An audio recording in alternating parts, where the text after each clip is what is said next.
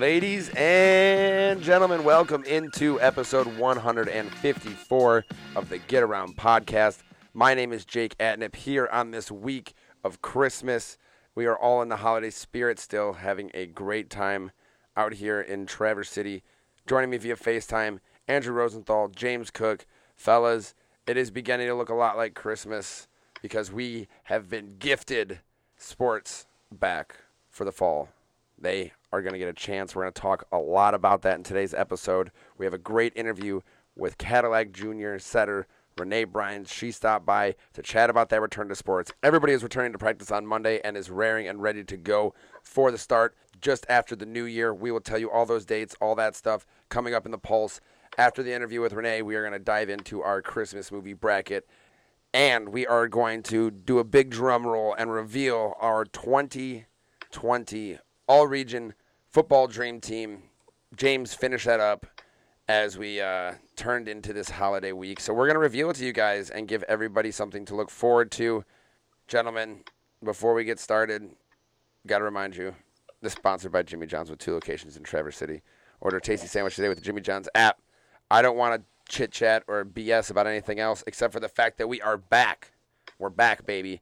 Yeah, this announcement literally came like a Randy Orton RKO, like out of nowhere, and I'm texting you that we're playing high school sports again. So and you guys didn't believe me at first either. You're like, wait, no, what? Yeah, we have, plenty going on. We have volleyball, football, girls swimming, and diving. They are going to be part of a pilot program of antigen testing where they're going to rapid test these athletes, what we assume is the day of competition, so they can play in these final fall sports tournaments. James, I know that you kind of broke down the dates. I know what they are, but you haven't talked yet. So tell the people when this timeline that the MHSAA released is going to get underway. Football teams can start practicing on Monday. And then basically all the regional final games are going to have to be on January 2nd. They're making every team play on that day, which means that there's going to be a doubleheader at Thurlby Field. We're not sure what times yet exactly, but Traverse City St. Francis and Traverse City Central both have home games in this round, so it's going to be a doubleheader of some sort.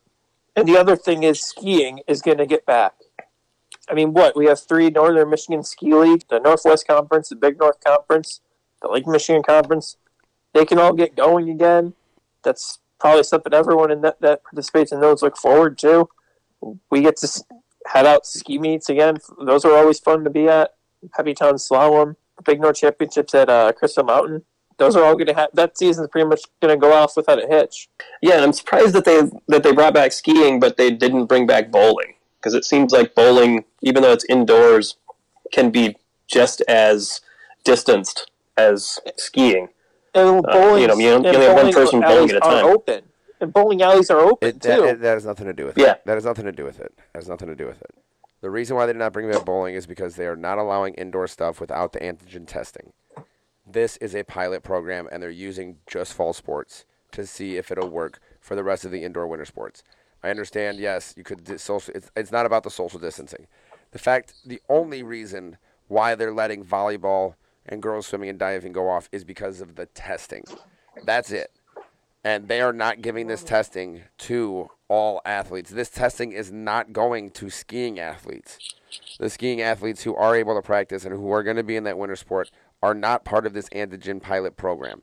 The antigen pilot program is hopefully going to be used to help unmask Michigan sports, which we've talked a lot about on this podcast. And hopefully, it only makes sense that your whole team shows up to a game. You do the antigen test, which is basically a spit swab test. And while the readings are probably the least accurate out of all of the tests that we know of. Yeah, there's actually a lot of false positives associated with the antigen testing. They still have that chance, that opportunity to test and then say, hey, we're all negative. You don't have to wear a mask if you're negative on the court. That the reason why the masks are there to prevent positive people from interacting. If we know that everybody's negative, just as the NBA has done it, just as college has done it, just as everybody else has done it, this is going to lead to the unmasking of sports. And I think that's the idea, is kind of using this as a testing ground. Like we said, a pilot program that is going to hopefully give the rest of winter sports, which James didn't quite get into that quite yet, but, winter sports are basically going to be pushed back post January 15th. All of the dates haven't been exact yet with practices and everything like that, but, the MHSAA told winter sports coaches to keep their games after January 15th. If they're on the schedule, keep them scheduled. Keep that stuff going, not to make any changes on that because they expect to be playing by after January 15th. How much practice they get in before the first game, that's a bit different story. But what I'm trying to say is that this antigen test pilot program is hopefully, regardless of the fact that we've already had 4 weeks or whatever cut off of the basketball season, is hopefully going to give those winter sports athletes and the spring sports athletes who didn't even have a season last year the opportunity to finish a season without it being interrupted by COVID like we just saw with the fall sports season. And how about we take another step forward? This is going to give so many more opportunities to those just in the education field as a whole. The state of Michigan is looking at how antigen testing is going to be applied to teachers, maybe even students, to get more people back in the classroom and keep those schools open. We're talking every high school or every middle school, every elementary school in the state of Michigan. We're not just talking about high school sports at this point. We talked about how we didn't even know how wrestling could happen with masks. This should give wrestlers a chance to happen without masks, right? This should give basketball players a chance to do it without masks if this pilot program works, which I don't know why it wouldn't, except for the fact of, once again, availability of tests. But, like, Andrew, you're the one who had a good idea of where the tests even came from. Yeah, so literally every sports league in America is doing this, except high school sports. The NFHS was advising against leagues or high school sports associations early in the pandemic to test its athletes. I actually found out Utah was the first state that started it. They're doing this thing where you literally just spit into a thing every other week, and then you're done. In the NFL, they're doing a finger prick before they started the antigen testing. Jake, we got antigen tested out in Charlevoix where they literally just, finger pricked us, and 15 minutes later we knew if we had a good idea if we had COVID-19 or not. The dude walked up to our car and said, "Yeah, you're negative." We drove away home. And that made me feel a little bit better for the next couple of days, even though I never actually got my results back in the mail. Do you think this is going to be easy for the coaches or the AD or the school medicine people that are going to be in charge of this? Or is it going to be tough? That's the only thing is we don't know is who's it going to be ran by, and I have serious doubts that anybody at a school is going to be running these tests, quote unquote, would be qualified to run these tests. They will have to have medical professionals running these. And MDHHS, if you didn't already see the stories, is paying for all of these tests. This is not falling in the hands of any school boards, any technically it's taxpayers, but I'm saying I think on the bigger perspective, they're just going to see how this is going to work for the educational field. Like if they do have people that are doctors running these tests, they're going to see if they can do it when high schools open and stay open after that. Yeah, and for the big part is, and in general, it's hard to see the wide application because of the availability of testing still. The reason why this has been able to happen now, we asked these questions a long time ago, 5 months ago, why can't we just test kids every day? Is that a thing? We're like, oh, it's too expensive, it's too time-consuming, it's not possible, this, that, the other thing. We're now, 8 months deeper into this pandemic. It's now more readily available. It's obviously more affordable because schools aren't going to have to foot the bill. School boards aren't going to have to foot the bill. Parents aren't going to have to foot the bill. And we have 2 vaccines. But MDHHS is going to be footing the bill. Even with a vaccine, if the testing was more readily available 6 months ago, this would have been an option. But now it is because the vaccine, like you said, is getting those frontline workers vaccinated, getting those people in nursing homes vaccinated, who are the ones who are constantly taking these tests. Now we have the opportunity to make that happen. And basically, I think Stacey Quiggin, our volleyball coach of the year, said it best. She said, it does feel like we have a lot of weight on our shoulders because we have to kind of show that this can be done right, because if they do it right, the floodgates kind of open for sports, which is a good thing. They're like a good floodgates, It goes, hey, this has all been fine and dandy. We've been able to pluck the one kid out of the 200 that tested positive or, whatever it may be, and stop the spread. And once again, I feel like the MHSAA felt they already put out good enough data, already showed MDHHS that they were not a reason that coronavirus was spreading, or it wasn't spreading at their events or from their teams to their teams, things like that. This only furthers their argument that everything will be back full bore for the rest of the winter sports and spring sports, if you ask me. And Jake, the one thing I want to leave on, if this is what gets us into our next segment, at the state press conference Friday, Director Gordon said one thing that really changed my mind about how the department sees high school sports. He said finishing the season is important to the athletes. All along we've heard that the idea has been that health professionals don't think sports are necessary. This was the first time on Friday that the Michigan Department of Health and Human Services acknowledged how much high school sports mean to Michigan. And I think that's a big step forward. Well, yeah, I mean, we saw how the MHSA said that they had, for the most part, been ignored. They'd been trying to get a hold of the state and trying to get input into these things and say, hey, can you help us out? What do we need to do? All these things. And they were kind of just getting static, nothing in return, because I think that a lot of people in the state just didn't feel that this was an important enough issue to have to be dealing with other things that they had on. I can't say that I necessarily agree with them, but I think that's the way that it was going. It just changed all of a sudden. Well, I'm not sure, once again, exactly how everything is going to work. That's going to be a big question we're going to see over the coming days. How often? My understanding is they're literally talking about that as we speak. Like the director said on Friday's press conference that we're probably going to be talking about this over the weekend and give you some more updates on Monday. They literally heard about it the same day we did, like hours before. So basically, what I was saying is we don't know how the testing is going to work, how often the test is going to work, if they're going to have people going to practices to test or just doing it right before the game. I mean, Cadillac coach Michelle Brines, made a good point. It's got to be pretty stressful for coaches coming out of this big COVID quarantine. If they don't test them, now or just after Christmas, they all head to their quarterfinal game, and then 3 of the girls get tested positive. You drop it, and then you're in a whole different boat. It makes for a stressful situation, not knowing how it all works out just yet. But nonetheless, I talked to 5 or 6 different people yesterday, and everybody, and I mean everybody, could not have been happier to talk to me for once. Mm-hmm. So we'll leave it at that. That segment sponsored by Jimmy John's with 2 locations in Traverse City.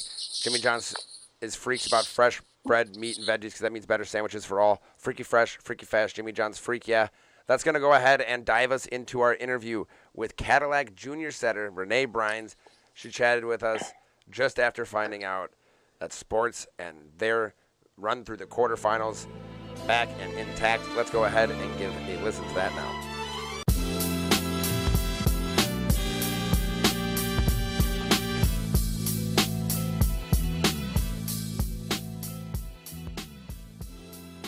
The Get Around podcast is excited and extremely excited to have an athlete on for this week, and Cadillac's Renee Brines. Thank you so much for joining us today at the Get Around. Thank you. Yeah, we just got big news on Friday that fall sports are back.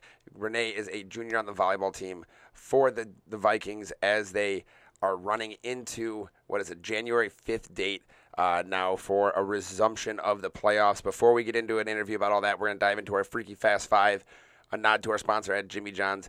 I'm going to go ahead and get us started off with what country would you move to if you had a chance to tomorrow? Probably somewhere in South America. It's always warm. What is the perfect temperature inside of your house? Probably a little cold, because then you can always put layers on. But, if it's too hot, I hate when it's too hot, because then I can't sleep, and I just can't do anything about it. What's the worst part of having your mom as the head coach? The worst part? Yeah. That's a hard one. Well, probably because she's always with me. She always knows, what, even in club, even if she's not my coach, she always knows, if something's, wrong or something, if, I'm doing something wrong, and then she'll just always be trying to coach me from sidelines. And obviously she pays more attention to what I'm doing than anyone else on our team. She was telling me when I was talking to her for the story when volleyball was canceled, 2 or 3 weeks ago, you were always the manager, and at Cadillac's games, you were always tailing along with the teams. What's your favorite memory from that? Yeah, my favorite was probably the last time the team went to the semifinals, Macy and I were the managers of the team. I was in 7th grade and she was in 8th grade. And we got to go for, like, the whole experience. Like, we left school early with them. We rode to Battle Creek with them. We got to sit on the bench at the game. And then we, like, stayed the night in the hotel. And, like, we were there for it all. So it was fun doing that. Alrighty, last one. What's your spirit animal? Oh, gosh. Maybe a bunny. Because I feel like I'm quiet, but I'm also, like, quick. Bunnies are quick. Okay. Okay. I don't think I've ever actually heard somebody say a bunny, so I really like that uniqueness. I really do. That is the Freaky Fast 5, a nod to our sponsors at Jimmy John's. We're going to go ahead and dive in with Renee a little bit deeper on this season. And obviously, the first thing, it's on everybody's mind, we're back.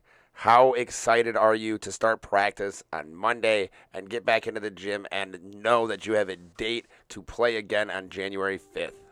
I'm so excited. Like, at first I didn't think at first I thought we'd get to finish, but I didn't know when it'd be. And then once the date started getting moved back, I just kept thinking it happened last year with, like, the winter sports. So I'm like, we probably won't finish. But now we actually have, like, a date to finish and we can practice. And I'm super excited that it's, like, so soon. I know that you guys are still in the middle of this playoff run. You guys have done this year after year, but this has to feel different, especially after taking a long break. I mean, you guys are in the quarterfinals now. What is the attitude, the mood moving into a quarterfinals that you guys have had a month off, but comparatively to where you guys have been in the last couple of years? I think the whole team's just really excited to be in the quarterfinals. And, like, I've never been there. The only person on our team who's been in a quarterfinal is Macy. And that was her freshman year. So we're all really excited to be back. And we play Birch Run. And I've watched a lot of tape on them, and I'm sure the rest of our team has, and we've talked about them quite a bit over the break. So when we play them, we should know them like the back of our hands. So yeah, I just finished up doing that volleyball all-region team, and one thing that I did notice is, several, not just Macy, Julia, there's several of your girls who spread those stats out, who do everything. Your rotation isn't where you guys have to be static at the front of the net or the back. You guys move all over the place and kind of do everything. What type of play style have you guys been created with your mom as the coach to kind of make that happen? Well, we play a lot of tough teams, and, like, we have quite a few players that play in the front and back court, but, like, we have a strong defense, and I think that you can't win a game with one or two people or, like, even three people. Like, everyone has to be in it. And I think that's what's made us so successful is that the games we win, like, it's everyone who's doing something, not just one person. Your mom was telling me that you guys still had your team dinner the day that sports got canceled to celebrate your regional title. If you can go back to that day and just tell you guys that were at the table one thing about that sports were going to come back, what would you say if you were just going to give one word of advice from the future? I'd tell them to not get down and to keep working over the break because we'd be back, so we got to stay in shape, obviously. So, how much were you able to do during this pause? I mean, obviously you couldn't really have contacts with your coaches aside from you. Yeah. But how much were you guys able to do to stay in shape and do those kind of things and make sure that when you come back on Monday that you're as good as close to 100% as possible? Yeah, so my mom sent us, like, things to do daily, like, just at our homes, like, running and, like, jumping exercises and, like, ball control, like, you can do by yourself. I've been running a lot and, like, doing sent us, but I've also been setting because I'm not, like I can get in the gym, but other people can't, so... I've seen videos of people playing volleyball just like off the back of their houses. How can you practice volleyball at home? Well, I have a basketball hoop, actually. So, like, I'll set into my basketball hoop as, like, I'll get, like, a certain amount away or whatever, and I'll set into it because it's, like, it's pretty accurate, I think, and it's a small target, so it'd be easy to put it in there. And then sometimes I'll do it on my garage door, which is sometimes hard. Like, some people have, like, nice brick wall, like, on the side of their house that they can use, but, like, I don't have that. And, like, my teammate, her dad made her like a platform that she can like hit on and stuff. So she's been doing that. So I mean, obviously, not anybody else can't really have contact with their coach because those are the rules, but they can't say that with you. So how much of an advantage has that been for you to be able to kind of essentially just have your coach right there and when nobody else does? I'd say I'd have quite an advantage because we can get into the school or like we can get into a gym because she's a coach. All the coaches have like keys and stuff. So I've been able to go in and set some, but now you guys do get a chance to step into that quarterfinals and possibly, within a week's time when you get back, you guys are going to have about 2 weeks to practice and then you have 1 week of competition. Is that stressful to an athlete thinking like, hey, this is almost like we have like a new season. It's all new. Like, how does that kind of sit in your mind that it goes from kind of 0 to 100 extremely quick? It's like that for every team. So, like, we're not the only team that's feeling it, so that makes me feel better about it. And, like, with our team, I can't say we've been in situations like this before because we haven't, but we have played really good teams, and I don't know if Birch Run has played as good of teams as we have, but we've had a pretty tough schedule, and we know how to play against a tough team, but we obviously haven't played since our regional final, which was not our best match. It was actually quite bad, to be honest, but I think if we're ready, which assuming we should be because we'll practice for like 8 or 9 straight days, I think we'll be ready, and I think that if we just do what we're capable of, we should be good.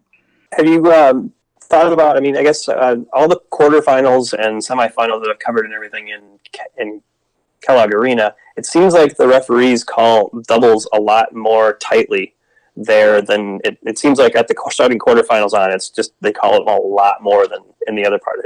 Does that change things for you as a setter and how you prepare?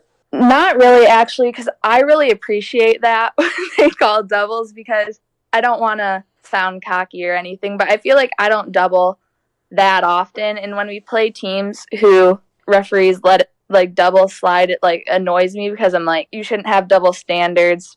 And like I feel like our refs that are at our games are pretty good about calling doubles, which I like because I'm like, I feel like this is varsity, and if you're on varsity, you shouldn't double that often. So I appreciate that they call more doubles. Now, as you get into the later stages of the playoffs, like you said, this year as his first time here, what has the preparation been different now, especially with the break? You guys, as a team, having to look forward to possibly, a state championship when you go, like you said, maybe even 2 weeks ago, you didn't really think this might even be a possibility. I feel like I'm a lot more excited to play in that now, and before I was like, it's even if we do play, it's like far away.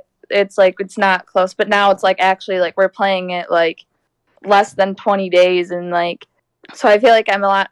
And I have been watching tape and stuff, so I'm a lot more prepared than I was, and I don't know, I'm excited. Now, I got to ask about Macy. We've had Macy on this podcast. She's our back-to-back, Record Eagle Volleyball Player of the Year. After looking at the stats in the area, she about like doubled almost anybody else's kill totals. What's it like playing alongside her, especially with you being a setter and having somebody like that to finish off so many of your passes? Yeah, I've been playing volleyball with Macy since 4th grade, and like when I was born, her mom, or like when I was really little, her mom was my mom's assistant coach actually. So we were always around each other. There's only been a few seasons where she hasn't been on my team. So we have a really good connection, and like I've been playing with her for years, so we have a really good connection, and I think that if we get a good pass and I get a good set, she'll get a kill. Like, unless we're playing someone with like insanely good defense, she'll get a kill most of the time once we get, or at least if I get a good set, even if the pass is that great. So it's good to have someone to rely on to just put the ball down when it needs to be. She's not afraid to swing. Yeah, I just, how much have you talked about having even just one more match with her? I know that really you guys still have quite a young team. Macy's, is she your only senior? Or okay, there's 3 more. There's 3, right? Yeah. Angela Moe and Molly McKeever. Okay. Angela Moe's like one of our DS's. Okay. Okay. So yeah, but I mean, you guys have a pretty young team. You think Hmm. about you get to the quarterfinals here. What was it, or how much have you guys talked about getting a chance to play with those seniors the one last time? We haven't talked about it that often, but I've thought about it a lot. Like, I would be like, that'd be awful if like my last game with Macy was in that regional final and like I didn't know it. And like we won too, so like we knew we could have gone farther. So I think it'll be good that we get to play in the quarterfinal and potentially go farther so we'll have closure. Cause like if we were to just play in the regional final and that was it, like we didn't know like anything like that was gonna happen. We thought the next Tuesday we'd be playing in a quarterfinal, but that didn't happen. And it's good that we actually get to finish it out and know that like this is our last week. So I feel like I bring this up all the time, and we have Cadillac kids on here, but once again, I feel like Cadillac's athletics have just been kind of like slowly stepping up the ladder to go like one step deeper in the playoffs, or go, do one thing better. Right now, with the return to sports, you're the only school in our area that has, both football and volleyball still in the hunt for a state championship. What's the, even in a year like this when everything's just been kind of like juggled around, what's the culture been like at Cadillac that has allowed everybody to kind of elevate their game? I think we've always been kind of like, I mean, maybe not for volleyball, but for football, we're kind of seen as like underdogs, and like in volleyball sometimes too. Like, I don't think this year people expected us to be as good, but I think we're definitely seen as like the underdogs. But I know like the football team's really excited to get back, and I think that just makes everyone really happy, and I just think it'll be good to have everyone back, and they'll all be excited to play again. This news obviously helps, the news from Friday obviously probably gives you a lot more optimism about the season. I know I talked to your mom about it, and she said the same thing because I know she coaches that too. She goes, hey, this makes me feel like we actually might have a season this year, and we're not going to have to worry about it. How do you feel from the student perspective about the possibility of having that track season in full? I'm excited because last year I didn't get a track season, and I do like running track, but if I'm being honest, much happier that there's a volleyball season and not a track season. I'd still really like to have track just because it's something to do, and I'm not bad at track, but I don't know. I'm excited, and After that game against TC West, the last one where you guys forced the tie against you had the necklace on that Macy Brown had made. Does she do that stuff all the time? no, that was like the first. Well, it's funny because after the first time, well, we lost the first time, and I was just like, our whole team was so mad, but her especially was just so mad. I mean, I was really mad too. I didn't want to lose in 5 at home by 2 points. But after the second time, we didn't have school that day because it was like one of the grades was taking the PSAT, but we were like that time around, I think we were much more prepared at something, and she made the necklaces and brought them all to the game, and we wore them in, which I think gave us a boost of confidence.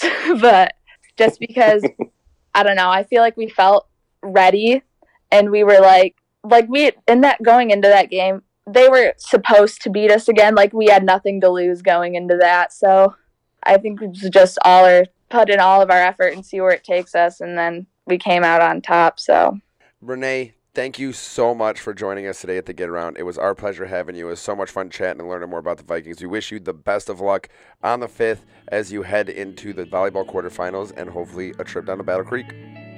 thank you.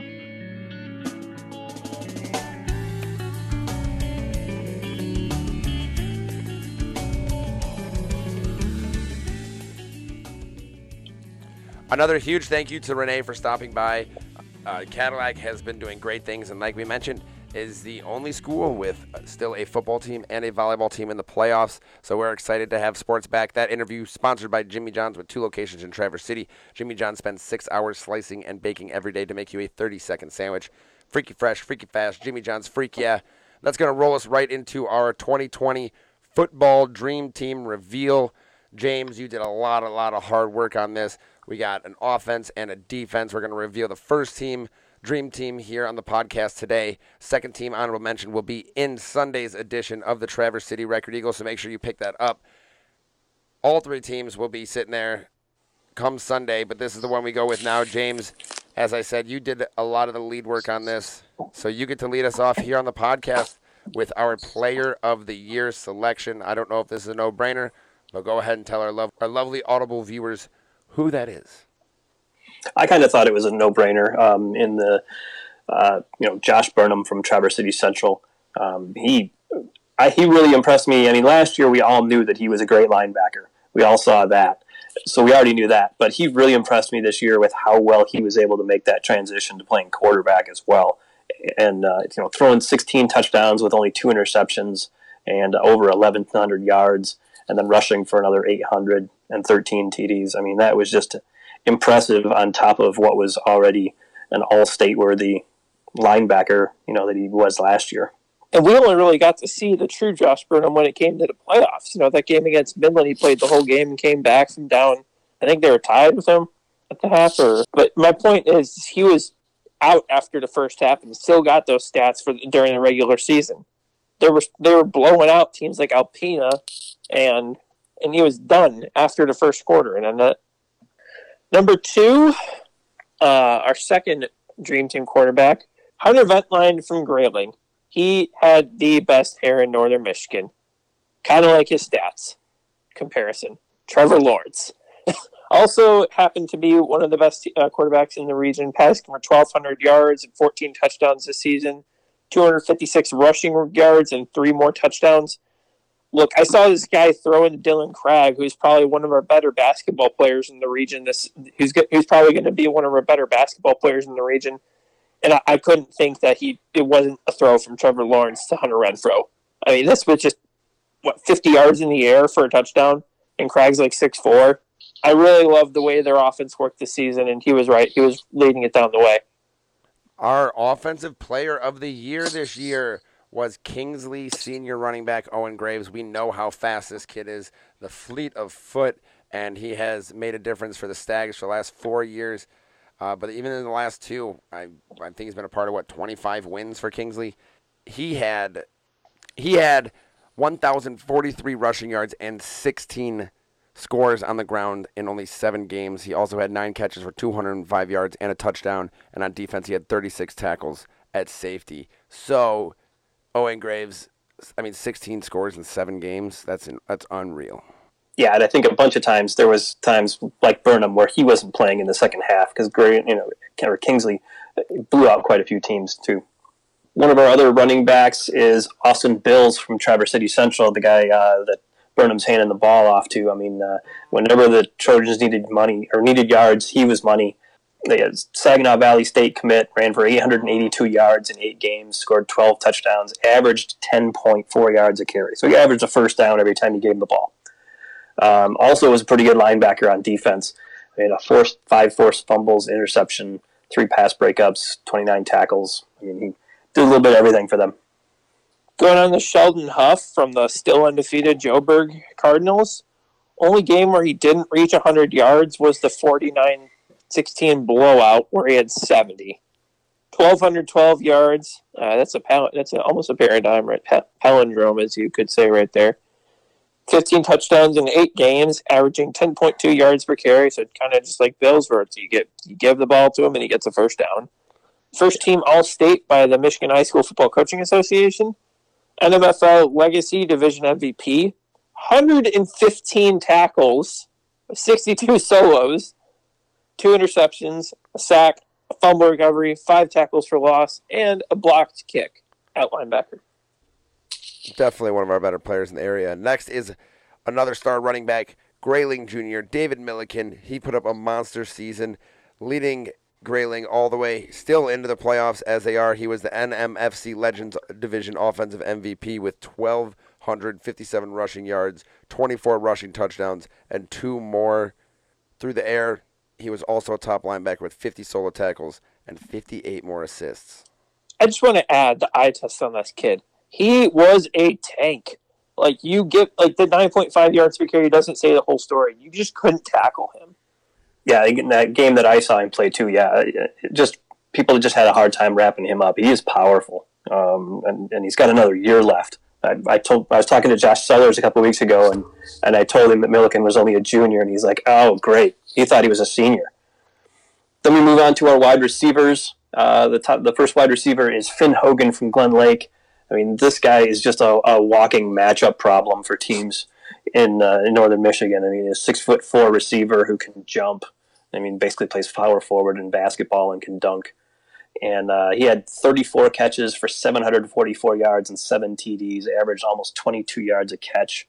Also had 105 yards rushing on 6 carries with a touchdown, and led the team on defense with 3 interceptions. He's just a good athlete overall, too, as you said. I mean, a lot of his catches for touchdowns were just, like, over the back or, like, completely contested between the cornerbacks. Just love watching that Golden Lake team play when I got the chance. Also a kid, I also love playing Cole Spencer from Mesick. We talked about his numbers and his stats on this podcast, and I actually got to see him play, and I'm like, gosh darn. The kid's leaning forward into his first downs, sprinting up and down the right sidelines, almost what you would imagine from an NFL caliber player. We believe he's one of the best athletes in the area overall. Led all receivers in catches with 41 yards, 848, scoring 13 touchdowns, 83 rushing yards on the ground, and a touchdown and a kickoff return TD. He was the return man. Recovered 4 fumbles and picked off 2 passes, 1 for a touchdown as a linebacker. Do we have to say it anymore? The Mesick won a playoff game for the first time in school history. Another wide receiver who went up against Mesick and actually knocked them out of the playoffs, Gaylord St. Mary's Conrad Corti. He moved around a lot, had wide receiver and running back, but he was really just a big piece of that Gaylord St. Mary offense, ending up with over 700 rushing yards, 500 receiving yards, and picking up 5 interceptions on defense.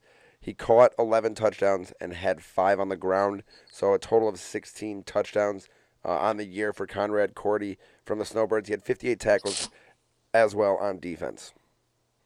Moving on to the offensive line, where we've got Carson Briggs, senior from Traverse City Central. Friend of the show. Yep, former guest, so go back and watch that one or listen to that episode. Signed with Western Michigan. That was our first virtual episode, too. Western Michigan signee, he just is somebody that TC Central would just run behind when they needed yards. Also dependable in pass protection on an offense that averaged 9 yards a carry in the first 8 games and completed 67% of its passes. I'm going to move to Casey Donahue, St. Francis senior. He was a mauler, man. He paved the way for an offense that averaged 5.6 yards per carry and 342 yards of total offense per game.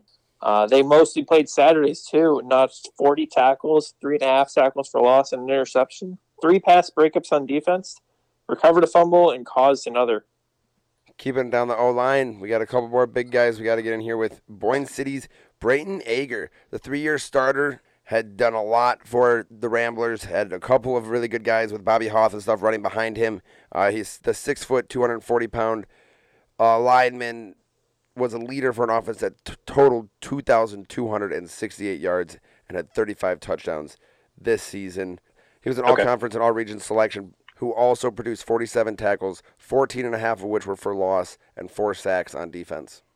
Yeah, and he is just legit. I mean, the season opener when they played Glen Lake, early in the game, he went down with an injury, and they thought that he might be out for the game, and the coaching staff was just – they just didn't know what they were going to do. Like, he's such a big part of their game plan on both sides of the ball for them that they were just like, oh man, this could be it.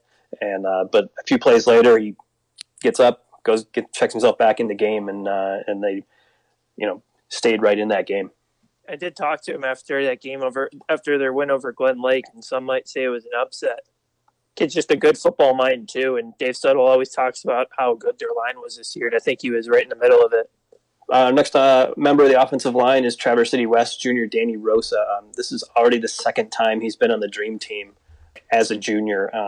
He anchored that West offensive line. They produced 1,701 rushing yards, averaged 7.8 yards a carry, and scored 23 touchdowns rushing, plus another over 600 yards passing and 6 touchdowns. I mean, he's a big boy that can move pretty well for a big boy too. And when they needed some yards, they'd hand the ball off to Christian Blavin and say, "Hey, run behind Danny." Going to Zach Nickel from Charlevoix, team captain, made it to the district final. 2-time All-Northern Michigan Football Conference blocker, was just a big key in the Raiders' attack all season long. And like I said, they did make it to a playoffs and were undefeated going into that. Great season out of him and the Raiders. Next, we have the specialist from Traverse City West, Patrick O'Connor. The senior was a jack of all trades for the Titans, running behind Christian Boyden. And, he helped him in just about every way possible. He ran for 537 yards and 6 scores. He had another 192 yards and 3 touchdowns receiving, and had an interception and a sack on defense. Then our kicker on the offense is Traverse City West's Finn Durbin. He was also All-State in soccer for TC West, leading them to the Division I state finals. Yeah, I was going to say the photo we have for him on the football dream team is his soccer photo, so that should say enough. Mm-hmm. He made 12 extra points and was 1 for 1 on field goals, made a 32-yarder in his only field goal attempt this season. But he was also just a huge weapon on kickoffs for this season. He kicked off 29 times, and 21 of them were for touchbacks. Big boomer. Yeah, and when you got a good defense and you got a kicker that's just booming it out of the end zone, you're going to make the opponent go 80 yards. That's a pretty good weapon. He is a friend of the show, so if you want to listen to about how it was like to play multiple roles on multiple teams in COVID, go listen to that one. That was a pretty good one. Our coach of the year is Cadillac's Cody Mallory. Cadillac had quite a few good players, but none of them made the dream team quite. But Cody made the most out of the talent that he had, got that team really competitive in the Big North Conference, and they're still going in the playoffs as well. So he's been there for a few years now and has the program, I think, kind of going the way he wants it. It's just it's one of those things where I think he needed to get what he was doing set there. I mean, the first couple of years that he was there, Cadillac struggled a little bit, but he's got that power run game that he runs, and which is a little bit of a departure from Cadillac before. And now that that's kind of in place, I think things are going a lot more smoothly there. I also like the way he approached this presumed end of the season that we thought it was. He said on Twitter, probably what I thought the best response was among any coach in the state, that, instead of being mad, I want to give thanks for what we had. I want to give thanks for the fact that we got to play for a regional champion. We got a chance to play for a district championship, and all the work our coaches and players and their families did to make this season happen. So I think just the way he led his team in every way possible was really, really high class. Moving on to the defensive side of the ball, we still have a lot of guys to go through. First, on the defensive side, we're going to go to the defensive line. We got Michael Streeter-Elliott from Traverse City West. He was a big presence inside for the Titans, had 40 tackles, 29 of which were solo. He had 2 sacks, 4 tackles for loss, and a fumble recovery for the Titans defense. They only gave up about 15 points a game, so obviously that defensive line had a lot to do with that. Going on to Michael Whitman, senior from Sutton's Bay. I believe he was on an MHS FCA All-State team as well. Virtually everywhere for the Norsemen, blocking on offense and making plays on defense. Ended up with 88 tackles, 13.5 tackles for loss, 5.5 sacks, 2 block kicks, and 3 stops to prevent 2-point conversions. Oh, yeah, and he scored a defensive touchdown. I mean, you didn't see this guy on the scoreboard, but you certainly saw him everywhere else. Yeah, and he played linebacker and, some kind of with his hand in the dirt, so he was a guy that I think we could move to the defensive line and be able to get another linebacker in there, even though he plays more linebacker, I think, than on the line. But somebody we just kind of did that with. Next on the defensive line, Aiden Schmuckel from Traverse City St. Francis. The senior had 10.5 tackles for loss this season and had 50 total, had 3 sacks and 3 pass breakups from the defensive line spot. He also had 11 rushing touchdowns on offense and had 483 yards with another touchdown through the air on offense, actually leading the Gladiators on that side of the ball. Andrew Canary, Grayling senior, another guy from that really good Viking season. Probably one of the area's best pass rushers. He produced 50 solo tackles, 35 assists, and a half dozen sacks for a whopping 26 tackles for loss for that Vikings season. Talk about living in the backfield. Yeah, 26 tackles for loss. That is crazy. And his family almost moved to Johannesburg in the offseason. Imagine if that had happened. They still would be undefeated. Yeah, but imagine how stacked Joburg would be with him roaming their defensive line. And moving on to the linebackers now with Joey Donahue from Traverse City St. Francis. He's only a sophomore, but man, he stepped up and was big time for St. Francis. Led the team in solo tackles with 31 and had 18 tackles for loss with 70 total stops. Even scored a rushing touchdown this season and seemed to just be kind of in on every tackle for St. Francis. Yeah, I mean, if we're talking about somebody who is in on every tackle, we have to talk about the linebacker who's next, Luke Snyder from Charlevoix. The senior, I swear, was virtually everywhere. He had 102 tackles in 9 games this season. That is just outrageous. Averaging over 10 tackles per game, had 646 rushing yards and 12 touchdowns on offense. He was the heart and soul of that Raiders team, which basically had its best season in school history. Bobby Hoth, Boyne City. I mean, kid's a tank, kind of like Milliken, but he's like a lot smaller too. And it was weird. Helped the team to a district final appearance and a 5-game win streak down the stretch. Scored a final touchdown and made game-saving tackle in overtime of the district semifinals, delivering the win over Glen Lake that I was at. Had 2 games of 200 yards on the ground and that run-heavy offense. All NMFC pick, defensive MVP. Dream Team All Area, 1,016 yards, 8.7 yards per carry, 16 touchdowns, another 136 yards, and 2 touchdowns receiving, 41 tackles, 7 tackles for loss, a sack, and 2 interceptions on defense. I think that's literally every stat you can have. Yeah, he pretty much just checked off every box in the stat book. Next linebacker is Traverse City West, Michael Skormerhorn. He missed 1 game, but he just did a lot for Traverse City West. He was one of the best linebackers, and 17 solo tackles, 22 tackles overall. A middle linebacker, 2 sacks, fumble recovery, 2 tackles for loss, and was just a really good blocker for that offense. As another running back in front of Christian Boivin, and then even filled in at kicker in a game that Finn Durbin wasn't there, and actually had a higher yardage average on kickoffs than Durbin did. Another linebacker making the team is Kingsley's Brady Harand.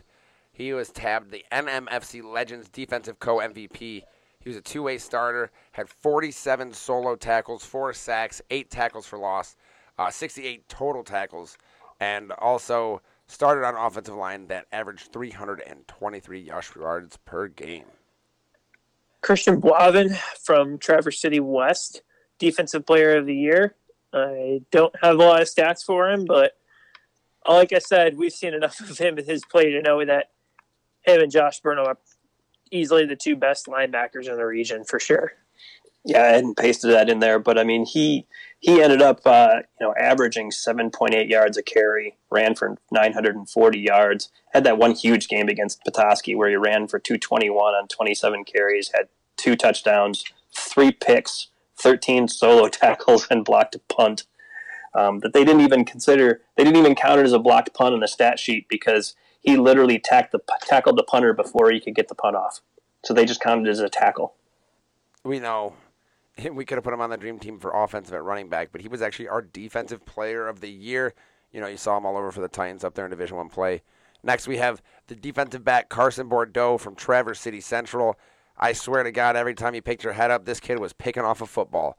He had 2 interceptions in 3 different games this season. 4 different games this season. 4. The first 3. Yeah, he had it in the first 3 and then in another one later on. But, I mean, just talk about a defensive ball hawk in the defensive backfield. Carson Bordeaux, man, what a good defensive back. He definitely deserved a spot on the dream team. Yeah, he returned 2 of those for touchdowns as well. And then had 3 touchdowns as a receiver and 300 yards. All-state kid too, right? Mm-hmm. Another defensive back, Patrick Sterrett, Charlevoix sophomore. another guy who liked catching passes from other quarterbacks. 4 interceptions this year and provide another weapon in the passing game with 20 catches for 269 yards and 3 touchdowns. Okay. Our next defensive back, our last defensive back actually on the Dream Team is Will Wims from Kingsley. He quarterbacked Kingsley's defense kind of from the back there, had 26 total tackles, 5 tackles for loss. Also gained 179 yards and scored 6 touchdowns as part of their offensive backfield. And to round out our 2020 Dream Team is the punter position, and that is Landon Powers from Manistee. He averaged nearly 40 yards a punt, which in high school is quite the feat. You see a lot of teams struggle finding a punter who can really get a ball down the field. Powers had no problem with that. He also ran for 846 yards, averaging 7.1 yards a carry, and had 12 touchdowns on offense. It was all-conference and all-region in addition to an all-state punter by the Associated Press. Wow. So that does it for our 2020 football Dream Team. Make sure you pick up a copy of Sunday's Record Eagle to see that in full with our second team and our honorable mention. There are dozens more athletes who get honored for their play this season, so make sure you scoop up a copy off of newsstands then. That segment sponsored by Jimmy John's with 2 locations in Traverse City. Order a tasty sandwich today with the Jimmy John's app. We got just a couple more short segments here, fellas, and we have to update the people. We have to let them know we're in the middle of the Christmas spirit. We're in the middle of our Christmas bracket, and sadly enough, we move on to the next round. We may had to do it a little early because I, let the polls run over when we recorded this. But nonetheless, let's go ahead and make this quick and dive on in here. I know I'm disappointed with at least one of these outcomes, but we won't go too deep until we get started. So, in the first matchup of the day, fellas, and this is the one I told you I kind of don't mind because this is number 1 and number 2 for me, but we had 98 votes, and it was this close. Elf beat Christmas Vacation 52-48. Man, what a close run. Are you guys as disappointed as I am? Is it over yet? No. Okay. So I'm not going to make an opinion there. Well, it is over. I mean, the now that we said it, it's over. This is what if done. Christmas Vacation It's comes back? finito. It's a really, really close vote. We're recording this on a Sunday. If Christmas Vacation comes back with 20 hours remaining on this vote, we'll be proven wrong. But I did say Elf was going to be the sleeper pick, and both are really, really good movies. I just think Elf is the one with more like really dumb laughs, where The Christmas Vacation is more like a classic. Oh, there's some dumb laughs in Christmas Vacation. All right, next round, or next matchup, Home Alone absolutely wiped the floor with Charlie Brown's Christmas. I'm starting to think that Home Alone might be the movie. They're just destroying everybody. Another one, The Grinch absolutely wrecked Rudolph the Red-Nosed Reindeer 74-26. That doesn't surprise me. He probably was one. The one I was surprised a little bit about, It's a Wonderful Life beat the Santa Claus trilogy. So one movie, 43. Yeah, one movie beat literally 3 movies. Yeah, but we'll see once again. So now we have, coming up for next week, at this point, we have The Grinch taking on It's a Wonderful Life. So we got our wish there. We did it. We got our wish there. And then from what it looks like right now, it's going to be Elf versus Home Alone. So, wow, we got some good ones. We definitely got some good ones coming up.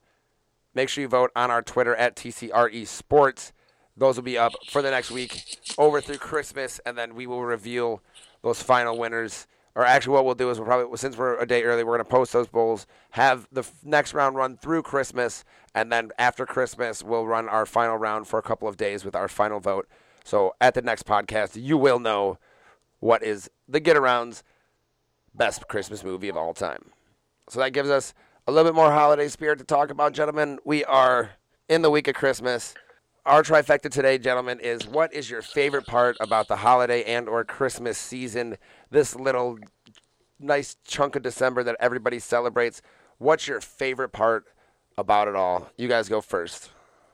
Well, it is my mom's birthday. I like always coming home. I've never spent their Christmas away from home.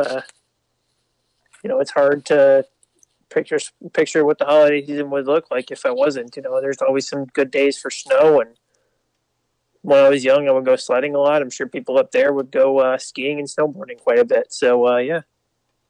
Yeah, for me, it's just hanging around with family. I mean, my family's pretty scattered, kind of downstate, and so I don't necessarily get to see them a whole lot. Being kind of the northern part of the family up in Traverse City, so it's like a 2 or 3 hour drive for me to go see any of my family. So it's kind of mostly the holidays or big things like weddings or anything like that. So it's just a pretty big important thing for me and my part of the family here, and just getting able to hang out with those loved ones and stuff on Christmas Day. We usually play some dumb games and stuff too that we always have fun with.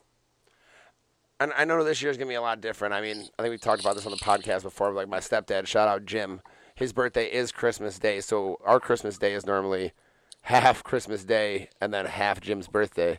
So it's usually like Merry Christmas, Happy Jim's birthday. I love doing that. But honestly, I think my favorite part about the holidays is seeing the, not just like effort, but like the love and the things that people put themselves through for each other. Everybody always makes a joke, and we're laughing even about Christmas Vacation. It's almost like the epitome of that movie, right? Like, no matter how crazy it could drive you, no matter how broke it makes you, no matter where you have to go to get it, if you look at some of the Christmas movies like Jingle All the Way or something, like, just the lengths that people go to sacrifice and give and love one another during this season is not what we normally get, and it's not what the world is like on a daily basis. I wish it was, and it's crazy because, you just think about, you have like the St. Vincent de Paul guys, or, the Santa Clauses for, you give their change off to the Santa Clauses at the stores or whatever. Like, that only happens around the holiday season, and I don't know why, but, everybody's in that giving spirit and everything like that, but that's what I like, is that giving spirit, that love, that openness, that people actually want to come together. People actually want to, spend their money on one another and give each other their time, their effort, their love, their, gifts, whatever it may be. I think that's what my favorite part about the holiday season is because normally I feel like that effort isn't given on a regular basis. And maybe that's just why we all have this as kind of an excuse to give that effort, but I feel like a lot of people don't embody it for the entire year, so the few weeks that we do have it and everybody kind of gets in it together is always extremely exciting and is always fun for me. So, yeah. So before we get out of here, we do have one more thing to do, and that is get the people fed. We always do this with our sponsors from Jimmy John's. Retweet, like, share, comment, do something to us on Instagram, Twitter, Facebook, anywhere on social media, and we will get you entered in to win 2 free Jimmy John's subs. James, you're in our random roulette for our Jimmy John's winner this week. Who is it for episode 154? It is Lee Sherwood Englehart from Harbor Springs. Very exciting, Lee. Thank you so much for sharing and interacting with us on social media. We will get those coupons out to you. Look out in your DMs for a message from us to get that. As a reminder, make sure you follow us on Twitter at TCRE Sports, at Jake Atnip, at James Cook 14, and at by Andrew R. Follow us on Instagram at TCRE Sports, on Facebook at TCRE Sports, and anywhere else, SoundCloud, obviously follow us there. So you can get our Get Around podcast as soon as it comes out. But before we go, we here at the Get Around just want to wish you and your families a Merry Christmas and a very happy holidays. Please stay safe, stay healthy. We wish you and your family the best. We thank you, as always, for listening.